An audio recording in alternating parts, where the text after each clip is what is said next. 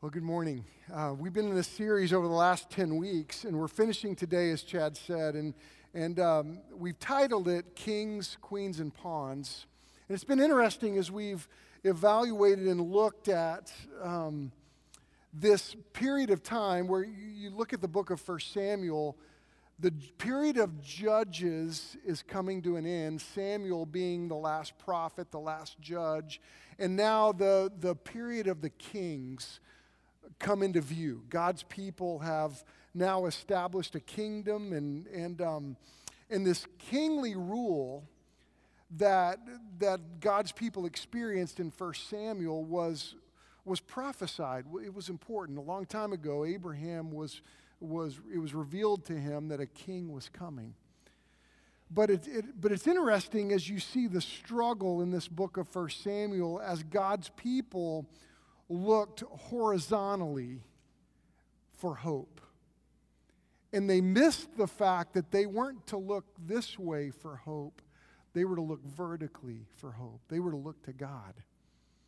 And this is one of these lessons in this book. And it's interesting as we've studied this over the past 10 weeks because we've seen how it wasn't God's will for Israel to have the king the way they thought. This king came into power, Saul came into power, and God's people missed the fact that their king was to live under the authority of God. And their king wasn't to be the ultimate ruler of their lives. Their king was to live under God's authority. And if you look at all through history as the kings of God's people ruled, those that were under God's authority were blessed. Those that rebelled against God's authority struggled. Now, this is important for us. That's an important lesson in the book of 1 Samuel. And it's one that I've prayed our church catches. Because we are a people, and we must be a people that recognize God as the authority in our lives. God is on the throne. And this is a lesson that I've prayed for us as a church, for us as a people, that we catch. Like 1 Peter 3:15 is an important verse that says, Peter writes, "In your heart set apart Christ as Lord." That we are a people we are known, we are marked by the fact that Jesus is Lord of our lives. He is our authority. And this means that every day in our lives, we don't look this way for leadership. We look this way for leadership. And this is important for us. I believe 2 Timothy 3:16 and 17, because it says that all Scripture is God-breathed. It is profitable for teaching, for reproof, for correction, for training in righteousness, that the man of God may be equipped for every good work. And see, these Old Testament stories, this story of the kings, as the kings came into power, understanding this book, understanding what God is doing here, helps us. It challenges us. It convicts us. And I want us to understand something very important, that God is our authority. God has spoken through His Word. And because He has spoken, His Word, His voice in our life trumps our culture, our feelings, our practices, our beliefs. And that's why we are a people that must live every day saying, God, we will allow your voice to be an authority in our lives. We will allow you to speak to us, and when you speak, we will move. We will allow you to move our hearts, move our lives, move our beliefs, and we need to follow you. We must do that. And we live in interesting days. And we can't help but look at the news and look at what's going on in our election. We're voting in about a week and a half.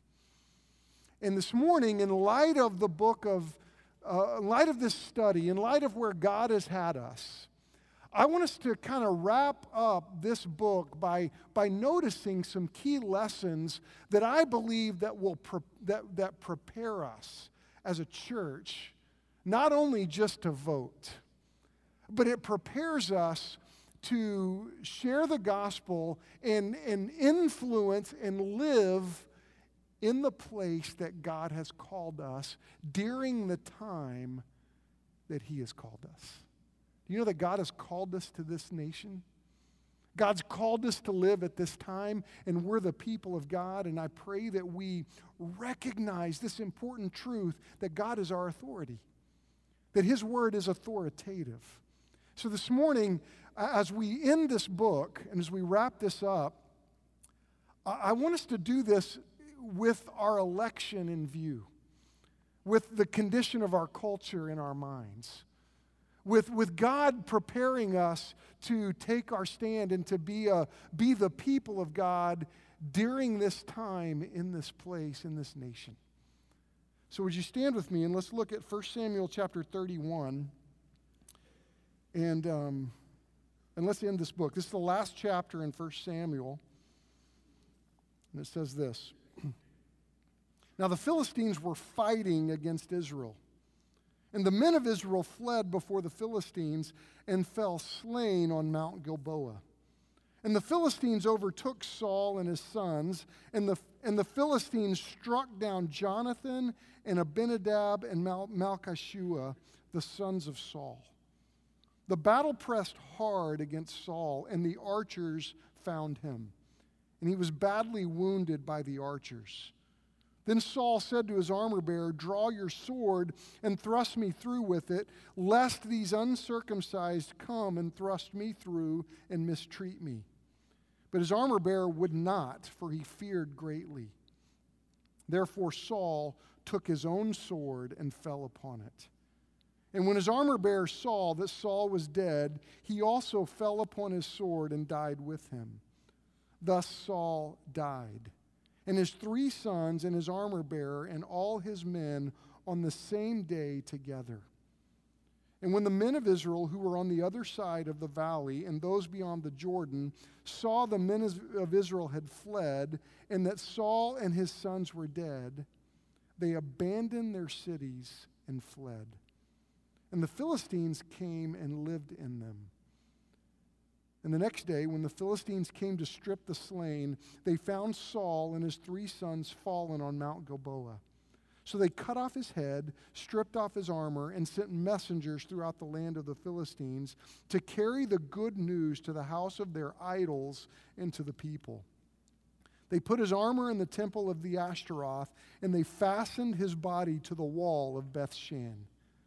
But when the inhabitants of Jabesh Gilead heard what the Philistines had done to Saul, all the valiant men arose and went all night and took the body of Saul and the bodies of his sons from the wall of Bethshan. And they came to Jabesh and burned them. They burned them there. And they took their bones and buried them under the tamarisk tree in Jabesh and fasted 7 days. This is the word of the Lord. Thanks. You may be seated. Man, when you read this, you can't help but feel the heaviness of what just happened. I mean, this is God's anointed. This is their king. This is the one that they had their hope in. They were looking to him to deliver them, and they had all this hope in Saul. And they trusted him, and now here they were. This battle took place. Saul's sons are dead. Saul is dead. He's dead by his own hand. I mean, it's so interesting to look at what happened. It's just so devastating. The kingdom is divided. There are people that are following David. There are people that are following Saul. It's a divided nation. It's so, everybody is so down. You know, the enemies of God's people are pursuing them, and they're bringing all this destruction and all this pain, and it's just a terrible time when you look at this. And you can't help but end the book of 1 Samuel going, golly, is that where they are? And it's just disheartening. And, you know, this leader that they had chosen, this leader that they had hoped for, this leader that was promising all these things, that had won some battles, he'd done some good things. But yet here they are, divided, defeated, and it's just terrible. Now, but in the midst of all this downer, this terrible time, you have David.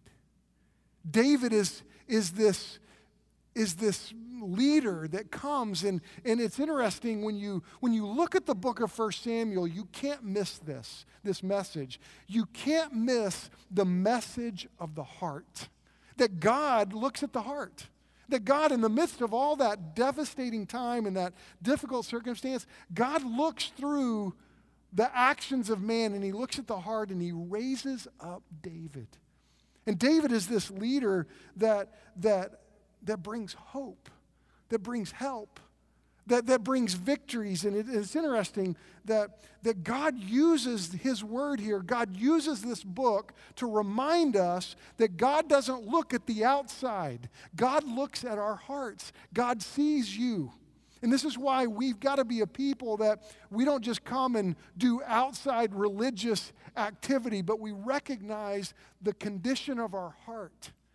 And David is this picture of this. You see this really clear picture of this contrast between Saul's heart and David's heart.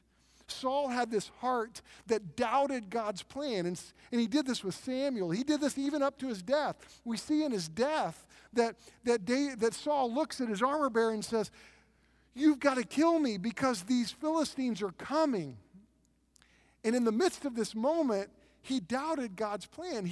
All through his life, he doubted God's ability to rescue him. So what does he do? He takes his own life.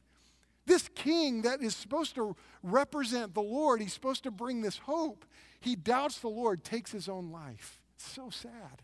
But then you see David, his heart is different. We remember when he faced Goliath, and he was like, look, this Philistine is coming against the armies of the living God. God's going to deliver me. See, that was David's heart. He had this heart that believed in God and that trusted the Lord.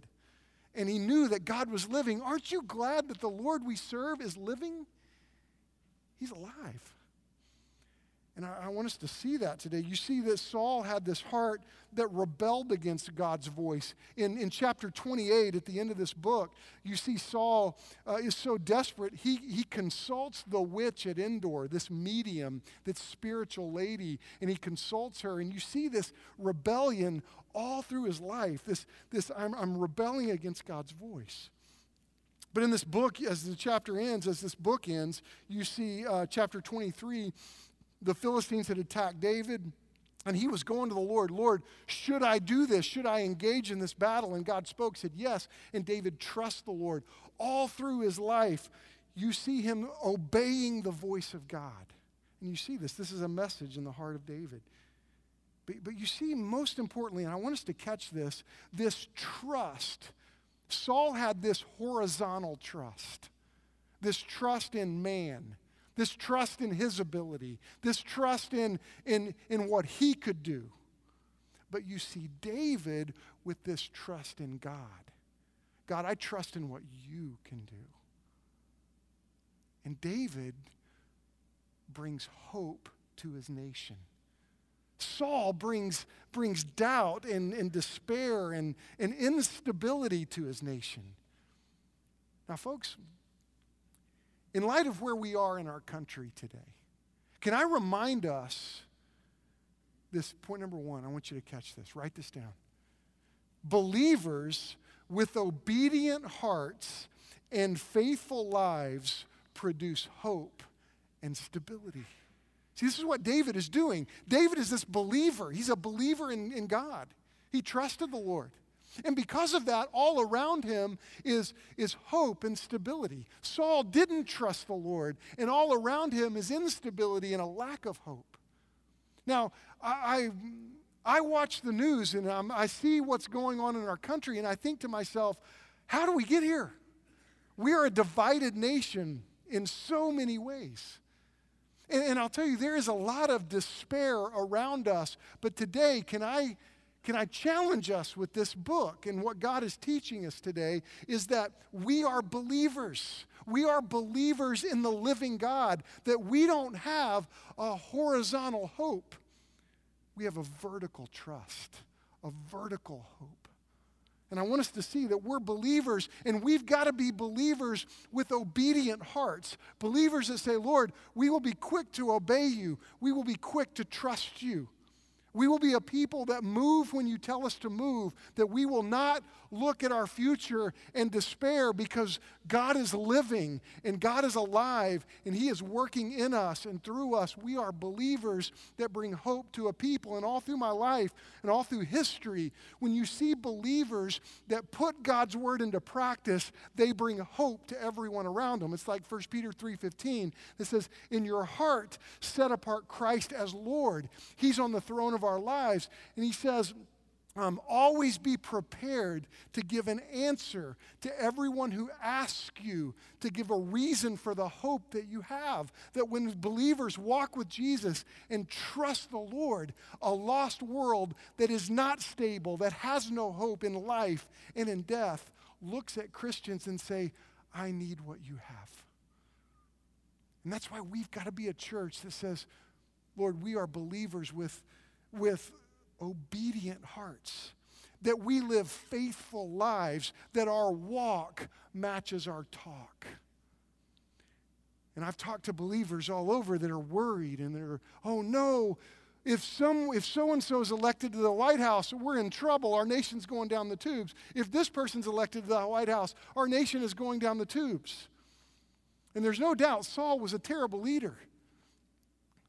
But David trusted the Lord. And here's what I want you to know, is that hope for the future is not in our elected officials. And we've got to recognize that. We cannot live our lives with this horizontal trust. We're a people that say, Lord, we're looking to you. And I want you to know the power of God. Here's what Proverbs 21:1 says, the king's heart is a stream of water in the hand of the Lord. He turns it wherever he will. Regardless of who is elected in a week and a half, God is on the throne. And the Bible tells us that one day every knee will bow and every tongue will confess that he's Lord. The Bible says that. We are a people that have already come to the realization that he's Lord.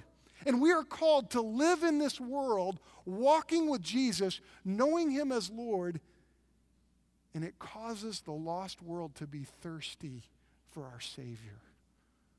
When God's people live by the Word of God and love people like we're called to love them, to serve people like we're called to serve them, it makes a difference. I read this week from Steve Gaines, and I want you to hear this quote, and I'll put it on the screen here, that the White House cannot send revival, nor can it stop revival. Stop looking around and start looking up. The Lord is the source of your help and strength. We should be good citizens and participate in the presidential election. We should also realize that we are part of a greater kingdom than America, the kingdom of God. And folks, today is a great day for us. This is a great time for us as believers to trust the Lord, to walk with Jesus, and to pray that God uses us to send a revival in this land. Because you know what? We now have the opportunity to live in a world where it actually looks different to walk with Jesus. Now, it's always looked different to walk with Jesus. But I pray we don't miss the message of the heart in the book of 1 Samuel. God's looking at our hearts. And we've got to have hearts that trust in Jesus. So can I challenge us, in light of all that's going on, let's look to him for our hope. Second thing, when you look at the book of Samuel, 1 Samuel, there's an important lesson that we can't miss. I want you to turn back to 1 Samuel chapter 12 and look at verse 20 and 21. Now we looked at this several weeks ago, but I do want you to see this today, that God's people had sinned when they inaugurated Saul, when they looked to Saul. They sinned. And they realized it in 1 Samuel chapter 12. And they were like, oh no, we've messed up. And look at what Samuel says in verse 20. And Samuel said to the people, do not be afraid. You have done all this evil. Yet do not turn aside from following the Lord, but serve the Lord with all your heart, and do not turn aside after empty things that cannot profit or deliver, for they are empty. So Samuel said, I know you've disobeyed, I know you've not done what's right, but if you start doing what's right now, God will bless you. And this has happened all through history. When God's people put his word into practice and do what he says, it produces great fruit in their lives. But when God's people reject him and rebel against him, it's always devastating. Always. And point number 2, I want you to see this, is that sinful and disobedient people will never produce a healthy nation. And this is why we've got to be a people that turn our face to the Lord and say, Lord, you are on the throne of our lives. You are our authority. And this is who we've got to be. And sin and disobedience, and this is a prevailing lesson in the book of 1 Samuel, that sin and disobedience never deliver what they promise, ever. And as believers, though we are saved by the Lord, though God has washed our sins away and he has saved us and given us an eternal destiny, like Paul wrote in Romans 7, we still battle that sinful nature within us. And so we've got to turn to the Lord every day and make sure he is on the throne. Because sin and disobedience never deliver. And we've got to be a people that recognize that sin and disobedience will never produce a healthy nation. And as believers, we've got to remember, like Galatians 6, 7, and 8, do not be deceived. God is not mocked. For whatever one sows, that he will also reap. For the one who sows to his own flesh will from the flesh reap corruption, but the one who sows to the Spirit will from the Spirit reap eternal life. And we've got to be a people that recognizes the sin in our own lives. We've got to be a people that recognize the sin in our culture. And we have to deal with it. And folks, we live in a culture that is working hard to convince us that sin is okay. And sin is never okay. It never produces. It never delivers. So don't buy into this. And this is a prevailing lesson in the book of 1 Samuel. Now, the bottom line for us as people, as believers, and I want us to catch this, called to this nation, called to this place, called during this time to be ambassadors for Christ, to represent Christ to the world. Can I challenge us to remember that we've got to lead from our knees? We've got to lead bowing to the Lord as our authority, bowing to the Lord as on the throne, saying, Lord, we will follow you, we will trust you, but we need to be on our knees. And so today, one of the challenges for us is we're going to pray for our nation. You need to prepare for this, because in our invitation, that's our invitation today, is to pray for our nation. But I got to tell you, we cannot be a people that's fearful. We cannot be a people that is, oh no, our leaders are going to fail us. No, we're a people that look to the Lord and say, God, what do you want us to do? Regardless of who's elected in a week and a half, we're called to lead in this nation from our knees. We're called to pray for our people, for our nation. David taught us. David shows us that when bad leadership is in place, and like you have heard on the news, I'm not sure, like someone said this week to me, this is going to be the worst president we choose regardless of which direction we go in the history of our nation. But you know what? David is this incredible lesson. Saul was a really bad leader. But in the midst of this, he trusted the Lord and he made a difference.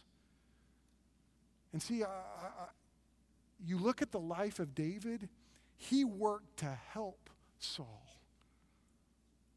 So regardless of who's elected, folks, we're called to make this nation a better place and contribute to this nation.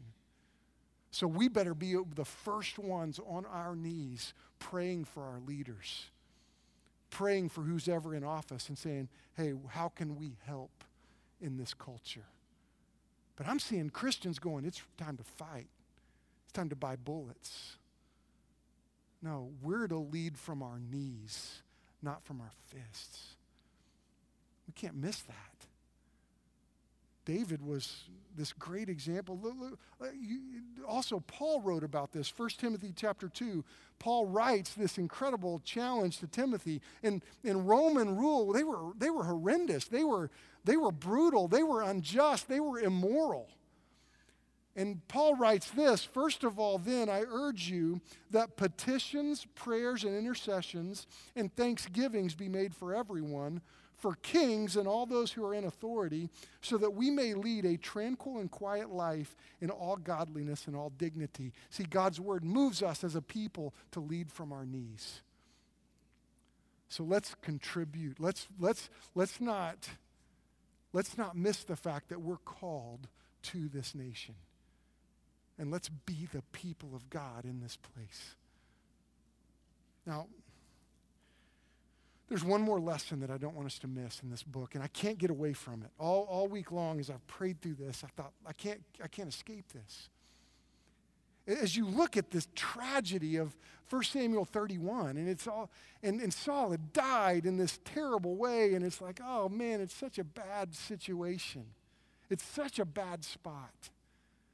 And it's incredibly sad because here you have Saul that has spent over a decade of his life pursuing David. You see, David wasn't his enemy.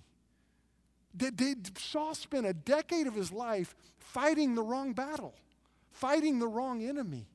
You know, we know about this because in 1 Samuel, there are 2 times that this song is referred to, that people wrote about David. They said, oh, here is, Saul has killed his thousands and David his tens of thousands. And that made Saul mad. Saul got jealous and said, I'm going to go after David because he's killed his tens of thousands. Well, that's crazy. Rather than saying, yeah, we're God's people and we killed the tens, we defeated our enemy. Saul gets mad because David was successful.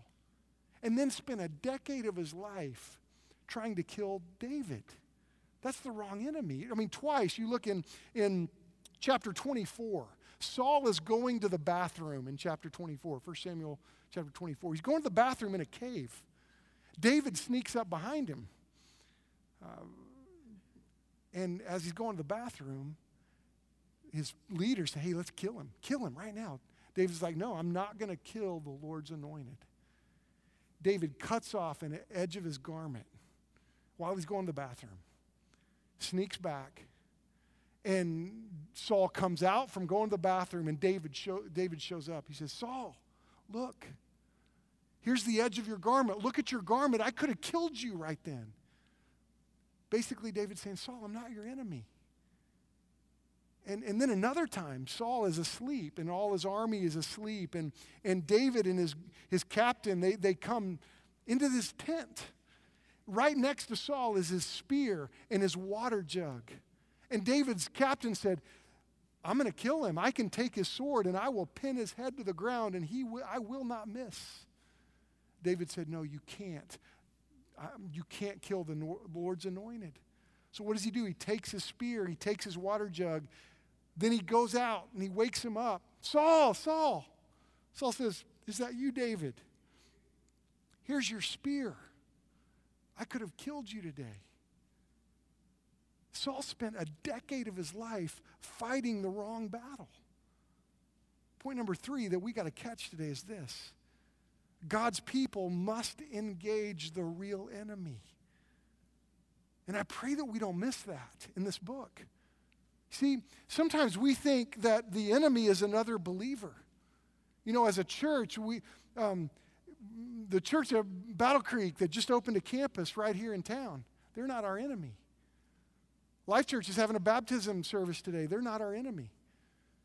Trinity Presbyterian here in Owasso, they're doing a great job. They're not our enemy. All of us do things a little differently. But see, so many times Christians begin to engage the wrong enemy, and other churches are not our enemy. You know, other believers are not our enemy. I've seen churches that are paralyzed in their ministry because they fight with one another over things like worship songs or color of carpet or generations can't get along. And the fact is, so many times God's people waste their life and waste their time fighting the wrong battles. And we see that in Saul here. And we even in our own church, we have Republicans and Democrats. We're not battling each other. But we live in a nation that is incredibly divided. And choosing to battle one another, and as believers, we've got to make sure that we engage the right enemy. Now, the Bible helps us. God's word speaks to this. Ephesians 6, 10 through 13, it says, "Finally, be strong in the Lord and in the strength of his might. Put on the whole armor of God, that you may be able to stand against the schemes of the devil. For we do not wrestle against flesh and blood, but against the rulers, against the authorities, against the cosmic powers over this present darkness, against the spiritual forces of evil in the heavenly places. Therefore, take up the whole armor of God, so that you may be able to withstand in the evil day, and having done all, to stand firm." And as believers, we've got to recognize that our battle is not against flesh and blood. It's not against someone it's not against a person. It's a spiritual battle that we face. And what I pray that we as a church, that we come together and engage together to fight the real enemy. Now, we're going to vote in a few days. And I've already voted. And I'm not going to tell you how I voted. And I'm not going to tell you how to vote. But can I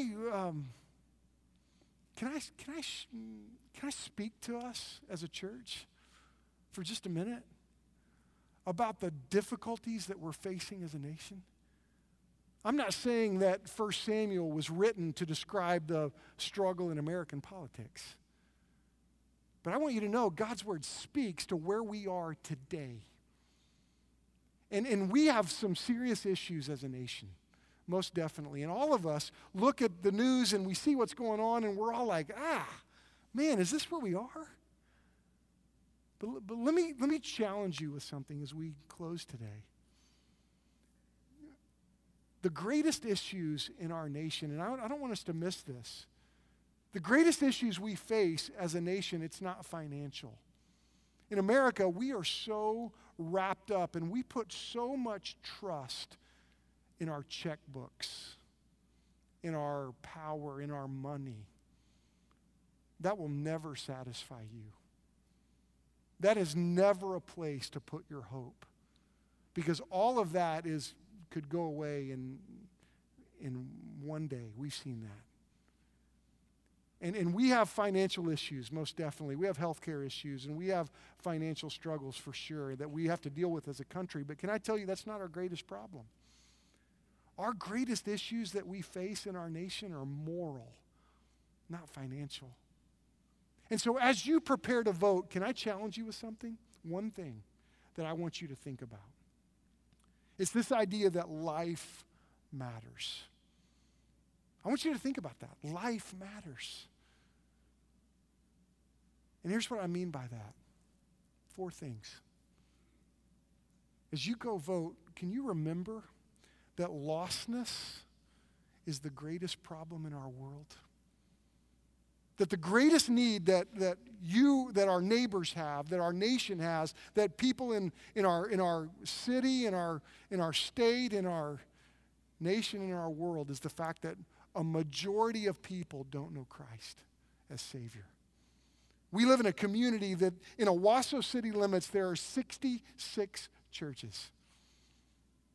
But can I tell you, a majority of people that live in Owasso, Oklahoma don't know Christ. And that's just the reality of where we live. A majority of people in our nation don't know Christ as Savior. And I'll tell you what, without Christ, there is no hope in this life, and there's definitely no hope in the life to come.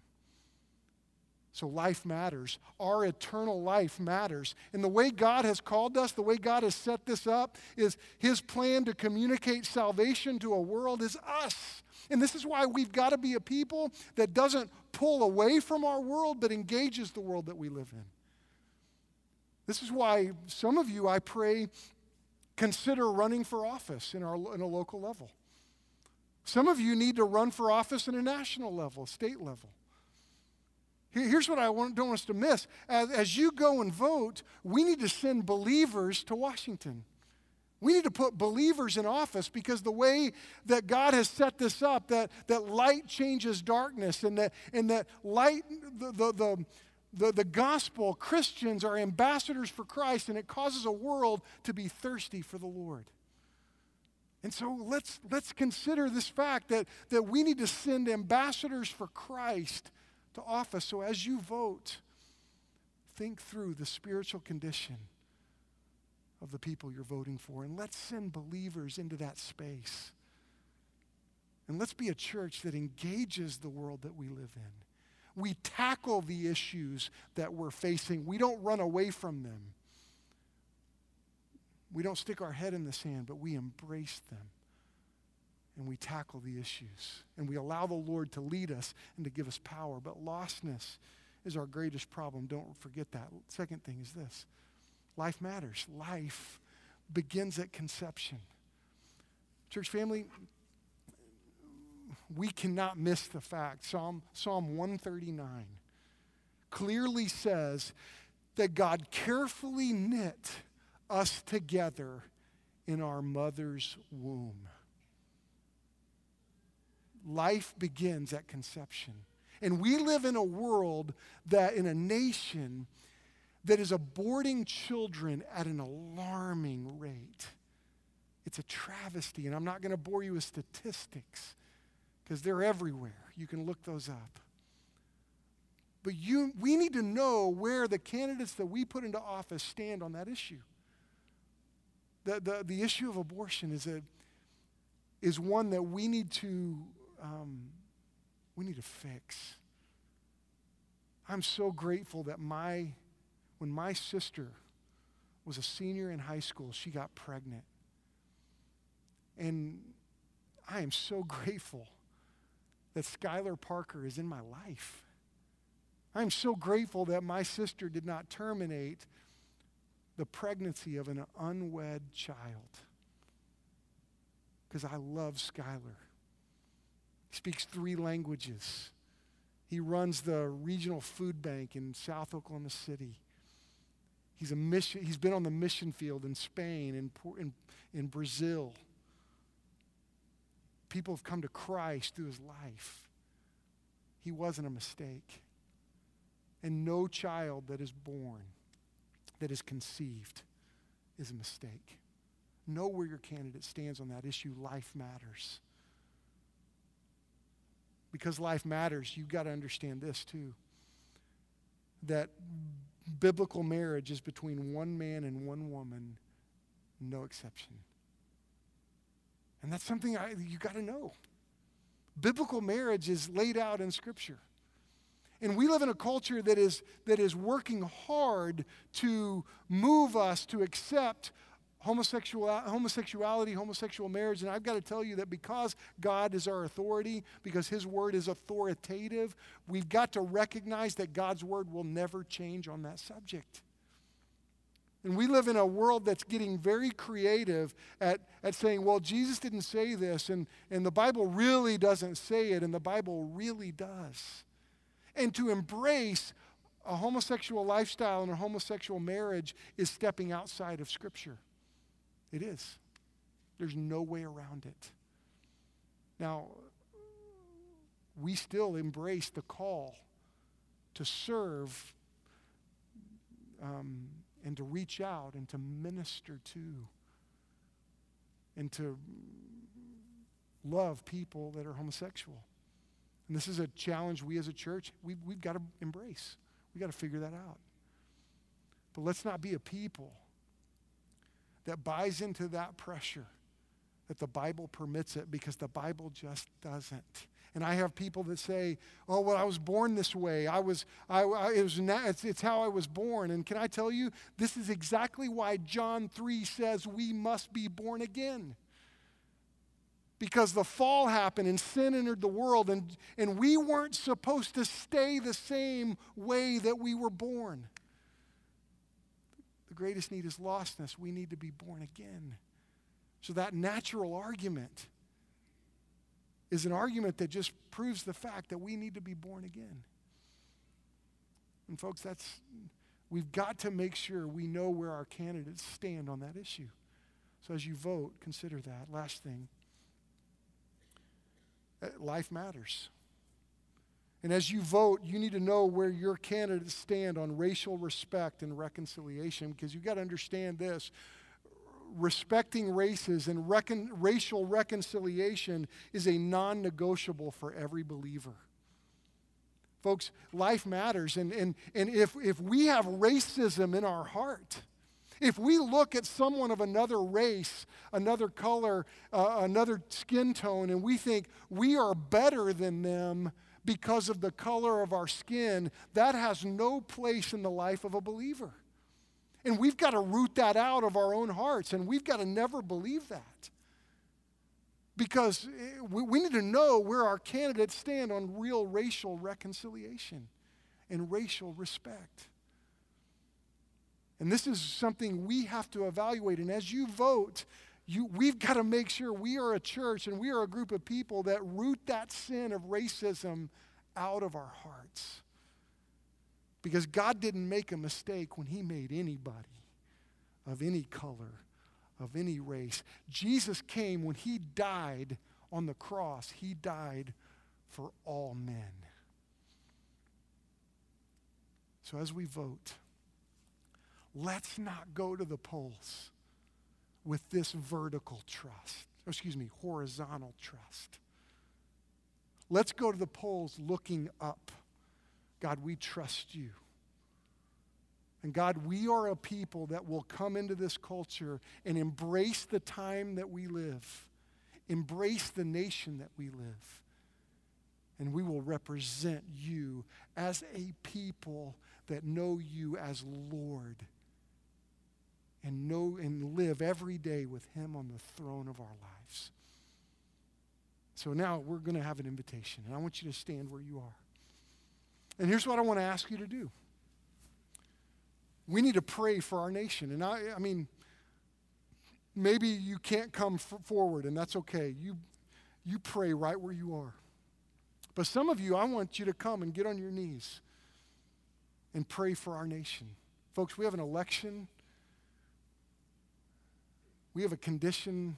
We have a nation that needs us to lead from our knees. Let's start today. Let's start today looking up, not looking out.